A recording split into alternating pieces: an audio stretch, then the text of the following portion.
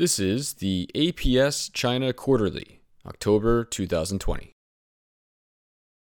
Schrödinger Cat Walks Down Wall Street by Wong Kok-Hui. The Millennial Traders, the Young Bulls. Stock markets across the globe have gone on a tear since the 23rd March trough, even as most professional investors exercised caution.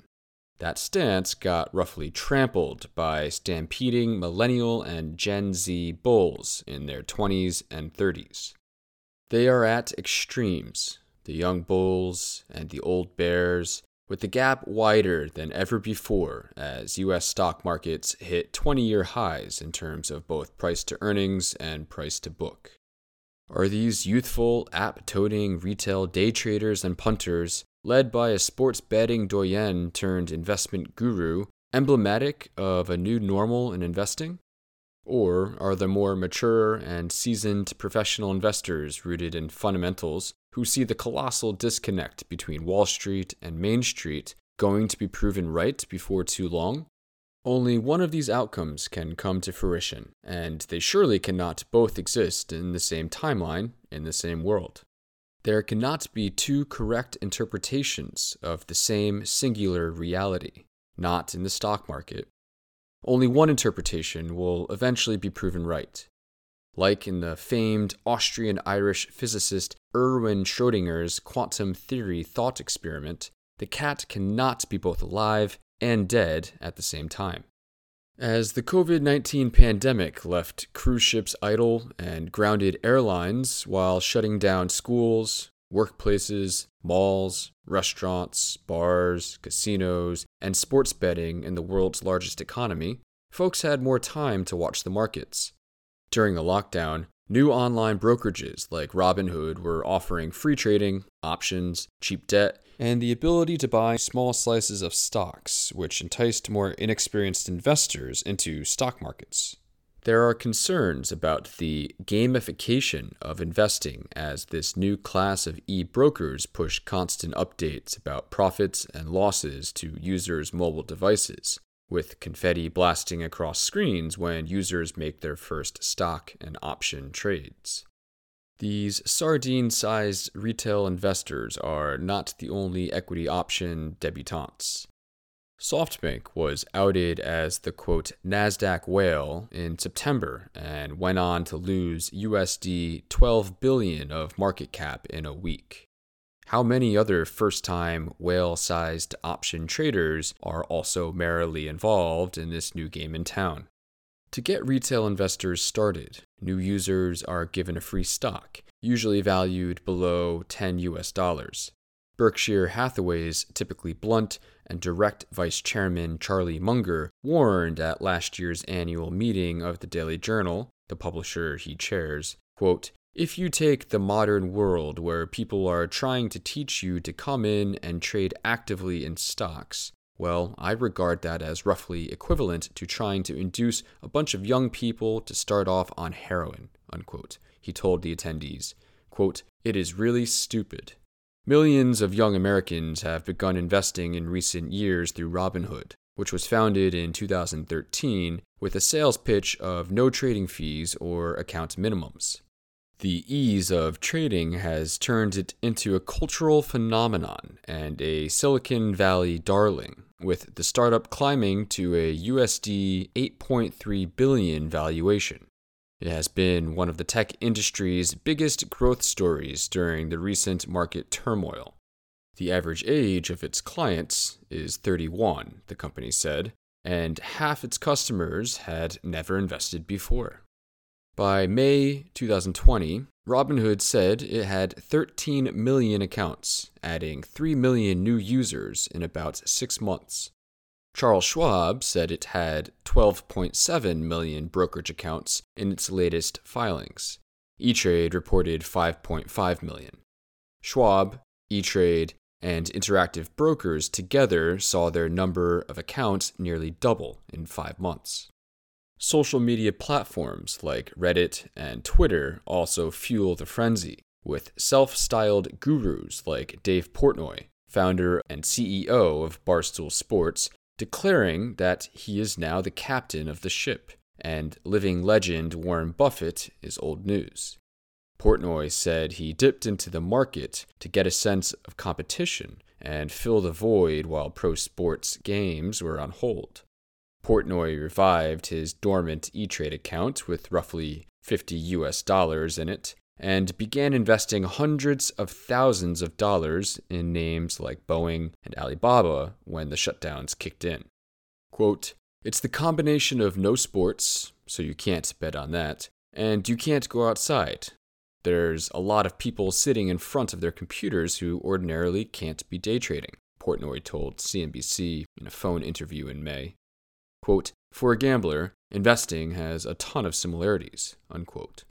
Quote, "The parallels between video games and day trading is becoming closer and closer," says Andrew Lo, a finance professor at Massachusetts Institute of Technology, according to the Financial Times.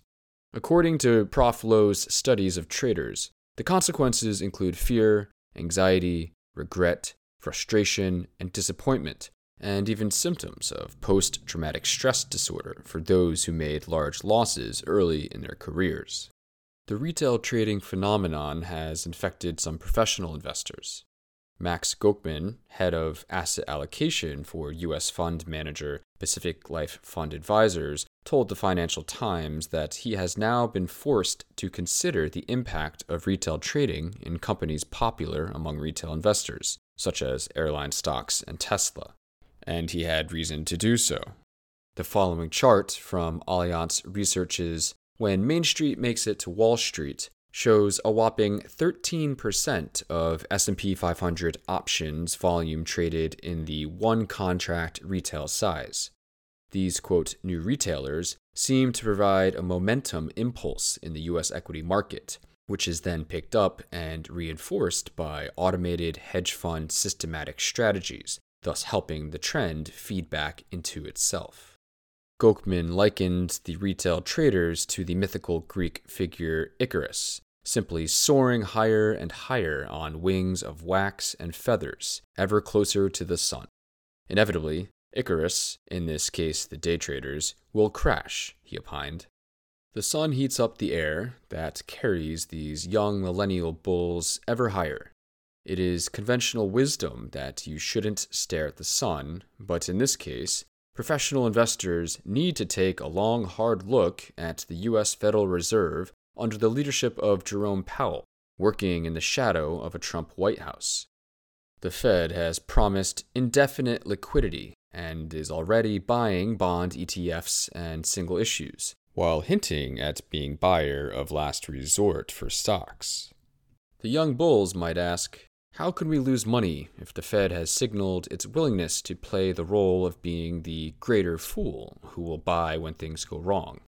Their mantras are, "Don't fight the Fed," and "buy the expletive dip," which is behind the popular Twitter hashtag BTFD. It is Wall Street's, quote, "Fed put," writ large in mainstream punting.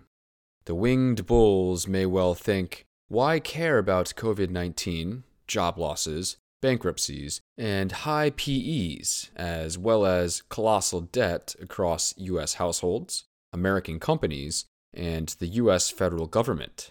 These matters don't matter in our calculus. As far as they are concerned, this is a once-in-a-lifetime chance to make money in this new game in town, and only fools won't play. Heads they win, tails the Fed loses, so they reason. The Fed has unilaterally brought down bond yields, which otherwise ought to be much higher today, to reflect weakened balance sheets, increased business uncertainties, and heightened default risks as COVID-19 continues to hobble economies across the globe. These young bulls are flying high, confident of getting out before the whole thing crashes, for they are fleet of foot. They also believe stocks only go up in an election year, regardless of the state of the economy. This new breed of retail investor plan to exit their positions several weeks ahead of the U.S. presidential elections, front-running other investors who are planning their own exits a week or two ahead. At least, that is the key pillar of their nimble-footed investing strategy, most likely.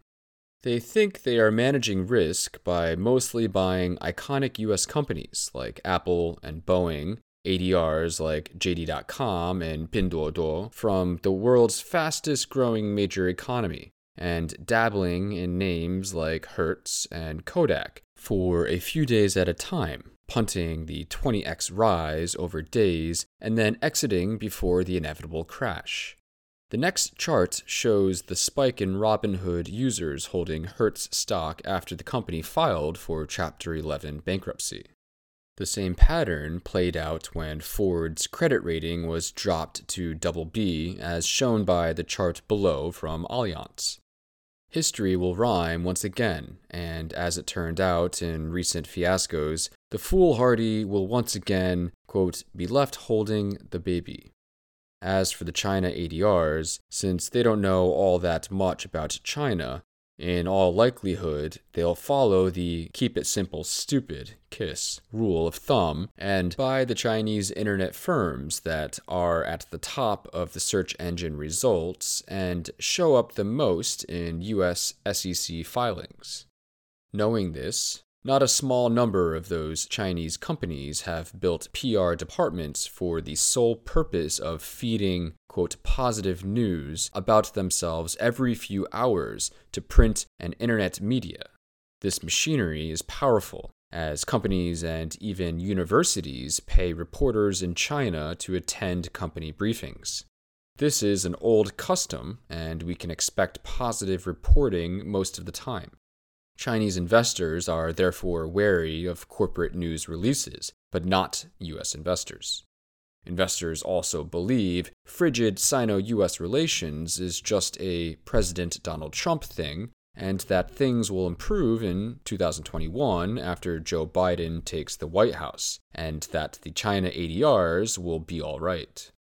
Thus, they avoid the paralysis by analysis that plague fundamental investors who swear by making sure the numbers add up.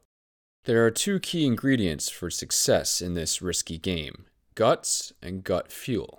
Combine this with fleetness of foot, and you would make lots of money, so the investing young Turks reason. They also are girded by their faith in the supremacy of human scientific brilliance, taking as a given that a safe, high-efficacy vaccine will be developed by end 2020 and broadly, smoothly deployed worldwide over the course of 2021.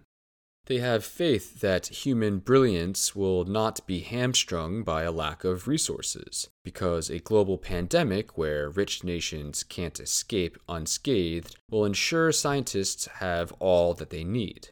They have faith that efforts at a COVID-19 vaccine will succeed when lasting protection against malaria, dengue fever, tuberculosis, and the common flu remain elusive after decades of effort. The fundamentalist investors, old bears. A few months after the market's 23rd March low, retail investors' darlings had trounced those that hedge fund operators and mutual fund managers preferred, according to Goldman Sachs' chief U.S. equity strategist David Kostin and his team on 14 June. Since the trough, the retail favorites surged 61%, outpacing the pros' 45% return, which in turn beat the S&P 500's 36% gain. Among the retail favorites are names like casino player MGM Resorts and cruise ship operator Royal Caribbean Cruises, which was down 59% for the year in June but had snapped back by 95% from the trough. Never mind social distancing measures and widespread bans on international leisure travel with as yet unknown durations. This old bear has not seen anything like this in recent decades, where Main Street and Wall Street are so colossally disconnected.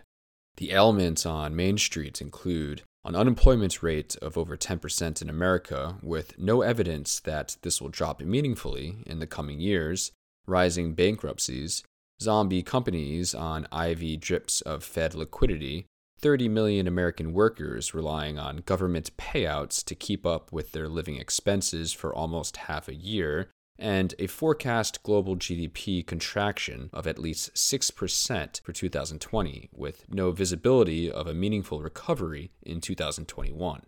Not only the U.S. economy will suffer from this kind of colossal damage, but most nations across the world will suffer such a fate, with a distinct possibility that the virus will be with us for years. Researchers at the Australia National University estimate a cumulative global output loss as high as USD 35.3 trillion by 2025, which is the combined size of the US and China economies. In that particular scenario, lockdowns only occur in the first wave for countries that had lockdowns, and so the pandemic continues to reemerge, causing a permanent increase in global risk where GDP losses in future years continues to accumulate. Only time will tell if and when, and how many, second and third waves emerge, and how disparate governments across the world respond. So it is puzzling to many that there is a carnival mood in the stock markets when we are not even halfway through a long, dark tunnel, going by economic data and scientists in public health care. China is probably the exception amongst the major economies because it has successfully contained the virus and its economy is already showing signs of economic normality. Large numbers of investors seem to have developed immunity to bad news, way before the proverbial herd has developed immunity to COVID-19. The Fed's promise of infinite liquidity to financial markets is an indication of how dire they view the straits that bond and equity markets are in, and the danger of bond yields accurately reflecting the risks of sectors like airlines, with United Airlines being one example. The basis trade strategies of some large fixed-income hedge funds, which applied heavy leverage to purchase corporate debt while shorting U.S. Treasuries, would have gone belly up without Fed intervention, which I feel is a direct result of the Fed creating this huge moral hazard. Eventually, bonds will have to more accurately price the risks correctly, while in the meantime, bubbles get inflated until a sharp, vicious correction brings things back to an even keel. There is an excessive optimism towards the successful deployment of a vaccine safe for mass deployments. The mumps vaccine was rolled out in a record 4 years, while most take 7 to 10 years. A rush job squeezed into less than 12 months can probably only be given to frontline medical staff after just months of clinical trials and will certainly be deemed to be unsafe for infants, young children, seniors, and those in ill health. The still mutating virus has only been with us for months, not years, and so much about it is still unknown. In recent weeks, we have seen the resurgence of COVID-19 in countries like Japan, South Korea, New Zealand, and Australia, which previously enjoyed some success in tamping down the virus. Just in the past week, the UK, France, Germany, and Denmark are reporting flare-ups, months before we enter the winter season. Since this is such a large known unknown, it would be meaningless for economists to try to predict the timing for an economic recovery. We can't tell either way, either by evolution of the virus itself or the actions of man. To discern the shape of the recovery, we're better off asking Dr. Anthony Stephen Fauci or Dr. Zhong Nanshan rather than any Wall Street economist. We at APS take every piece of their advice or warnings seriously. Despite what the Fed says, central banks cannot print to infinity forever before they have to pay the piper. History has patently demonstrated that there will always be unintended consequences from massive liquidity creation. By the end of August, the almighty US dollar had already fallen 9% in 5 months against the Bloomberg Dollar Spot Index, which tracks the performance of a basket of 10 leading global currencies versus the US dollar. In this kind of uncertain future, companies will cut capex significantly, and consumers will tighten belts. All these will add up to subtract from economic growth. The escalating Sino-US Cold War seems to be bifurcating the world into two blocks. This risk is likely to outlast the Trump and possible Biden presidencies. The Trump administration's hostile tactics against Huawei, TikTok, SMIC, and dozens of other companies has made it patently clear to the average Chinese citizen that the US is bent on stunting China's rise. We can expect a stronger China response, both from the central government and citizenry, to increased hostile US actions. There has been some nationalistic buying of Huawei phones in China from last year at the expense of iPhones. The likelihood of a tit-for-tat trade and tech war has risen. If that comes to pass, it will surely doom the world to a prolonged recession. In normal times, P/E ratio expansion is almost without exception, accompanied by expectations of accelerating earnings growth. This time, not only is earnings growth acceleration not on the horizon, but it is in fact fast contracting. Several FANG stocks are seeing modest earnings growth in the first half, to be fair, but the stock prices are reflecting growth multiples of that, and hence the already lofty multiples are elevated to even higher levels. Fundamentalists struggle to grasp this bizarre market behavior. What in the world are stocks discounting? It surely cannot be sudden improvements in Sino-US relations, or an abrupt economic recovery, or the miraculous disappearance of the crown coronavirus, or a discovery of a magical vaccine by year's end, or an earnings recovery, or any combination thereof. Many preeminent and successful fundamentalists have gone on record to say that it is nothing but speculation, like in the cases of bankrupt Hertz and loss-making Kodak. While the fundamentalists are elated with paper gains, they are concerned about the health of this stock market that has for too long been propped up by the Fed's steroids. Prolonged abuse of steroids, whether chemical or financial, will surely lead to serious debilitating side effects. We can't convince ourselves that we are in a new paradigm. The 9% decline of the US dollar could be one of the first signs of side effects. With so much greenbacks sloshing around, we would not be surprised if there is an additional 10% drop in the US dollar over the next 12 months. Worry, worry, worry.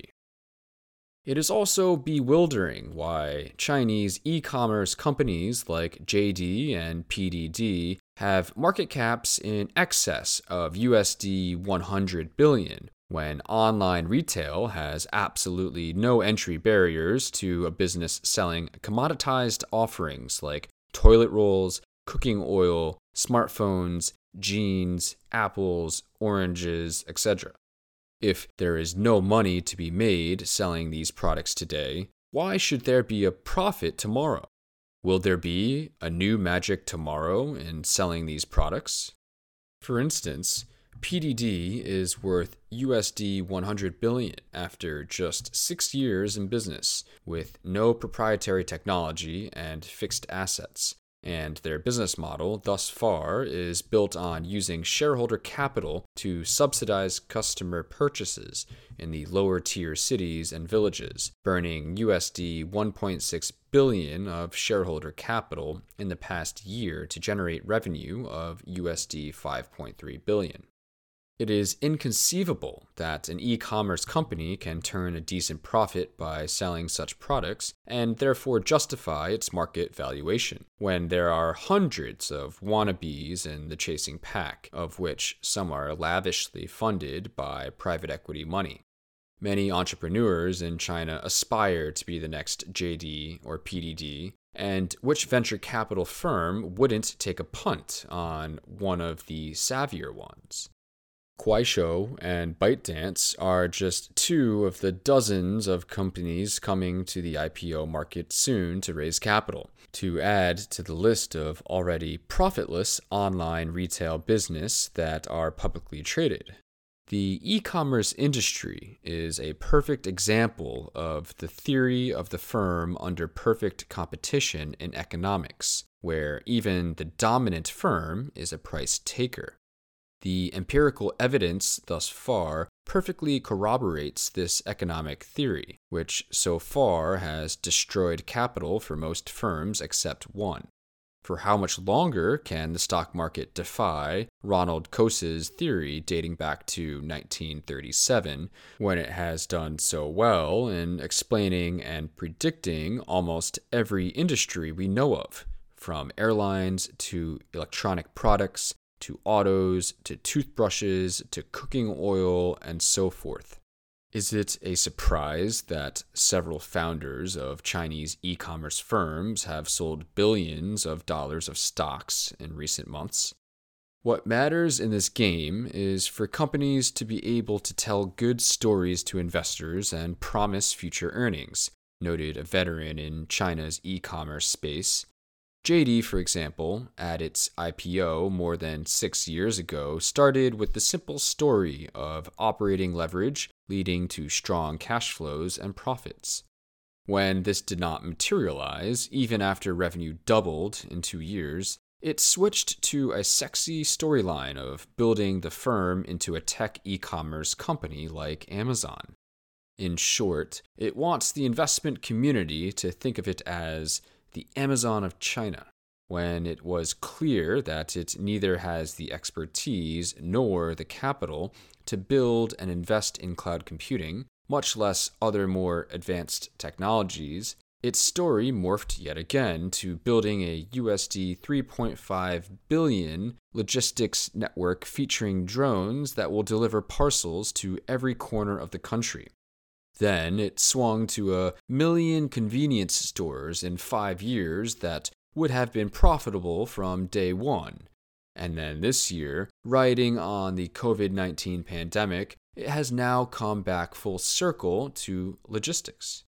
In the final analysis, stock prices are determined by earnings over the long term, and earnings only. They are never built on stories. Which brings us to the most valuable company in the world, Apple Incorporated. Its most profitable product is already a matured product. In 2019, the worldwide smartphone market shrank by 2% to 1.37 billion units. IDC forecasts the smartphone market to contract 10% this year. In a mature market, iPhones have been losing market share. Hence, Apple's earnings peaked 2 years ago, and yet the stock shot up 144%, pushing its PE ratio to 37 times. Why should the stock of a matured company sell at hyper-growth valuations? Is Apple about to launch a revolutionary consumer product, or are smartphones entering a new growth phase? Even the growth rate of its services business has also been slowing down in a crowded space that has not been its historical core competence. On top of all of that, it faces challenges from its app developers, such as the company behind the hit mobile game Fortnite, as well as regulators across the world. What is the stock price discounting? When Apple's share price moves up by 2.5% in a day, the value creation of USD 50 billion is equivalent to a year's profits. That is some crazy context for you. In 2000, for the 10 biggest stocks in the S&P 500 by market cap, the PE ratio was 62.6 versus 20 times today. Back in March 2000, the iconic TMT stock Cisco had the highest PE ratio among the 10 biggest stocks at 196.2, followed by Oracle at 148.4. No wonder both stock prices dropped more than 80% during the TMT crash. An investor who bought Cisco stock 20 years ago is still below water today. Crazy things always happen in super bull markets. In the late 1980s, Japanese portfolio managers with 4 to 5 years of experience were given billion-dollar portfolios to manage. The number of stocks in their portfolios increased with experience, not because they subsequently learned about the merits of diversification, but because their brokers would always recommend that they buy the next hot stock. They just didn't know what and when to sell. These are true stories. In the subsequent bear market, not only did the portfolio managers suffer massive losses and lost their jobs, some of them brought down their firms as well. As an aside, Japanese manufacturing companies often lamented during the super bull market that it was too tough to make money from manufacturing, but it was so easy in the stock market. In the run-up to the late 90s Asian financial crisis, teachers and lawyers quit their jobs to become stockbrokers. Again, massive amounts of wealth were destroyed in the crisis. U.S. GDP is projected to contract by USD 1.4 trillion this year, but the stock market by August has already created wealth of USD 10 trillion from the March market bottom. The conventional depiction of this bizarre situation is that Wall Street and Main Street are disconnected, as if the GDP contracted in one world and the stock market rocketed in a parallel world. Parallel worlds? The complexity of the mathematics underlying quantum theory has led to many interpretations, some of which seem bizarre or counterintuitive.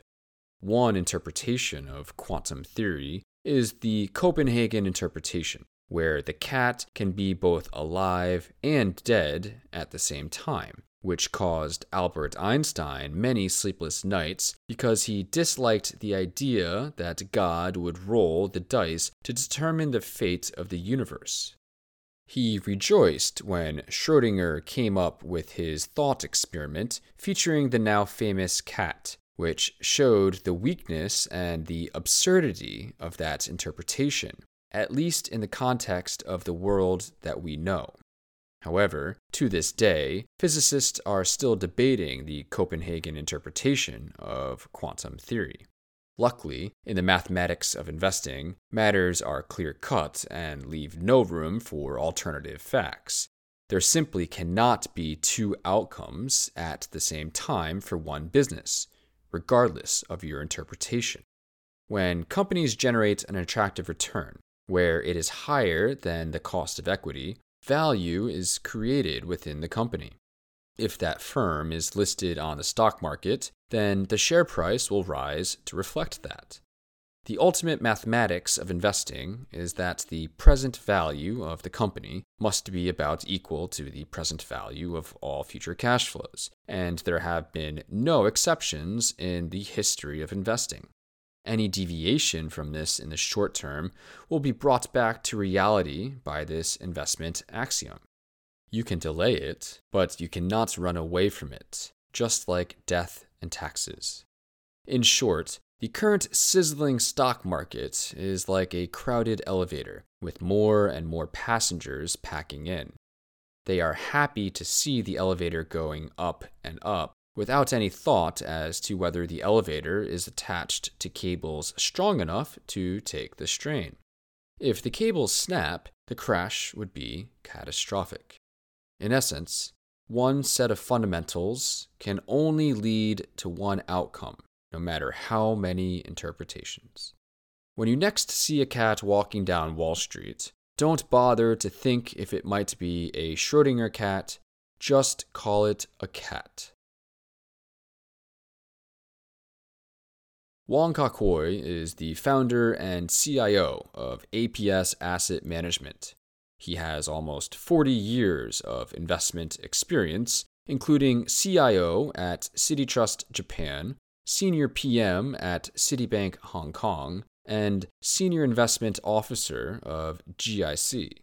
He was the recipient of the prestigious Mambushu Scholarship in Japan and graduated with a Bachelor of Commerce honors degree from the Hitotsubashi University, 1981. Mr. Wong also completed the Investment Appraisal and Management Program at Harvard University, 1990.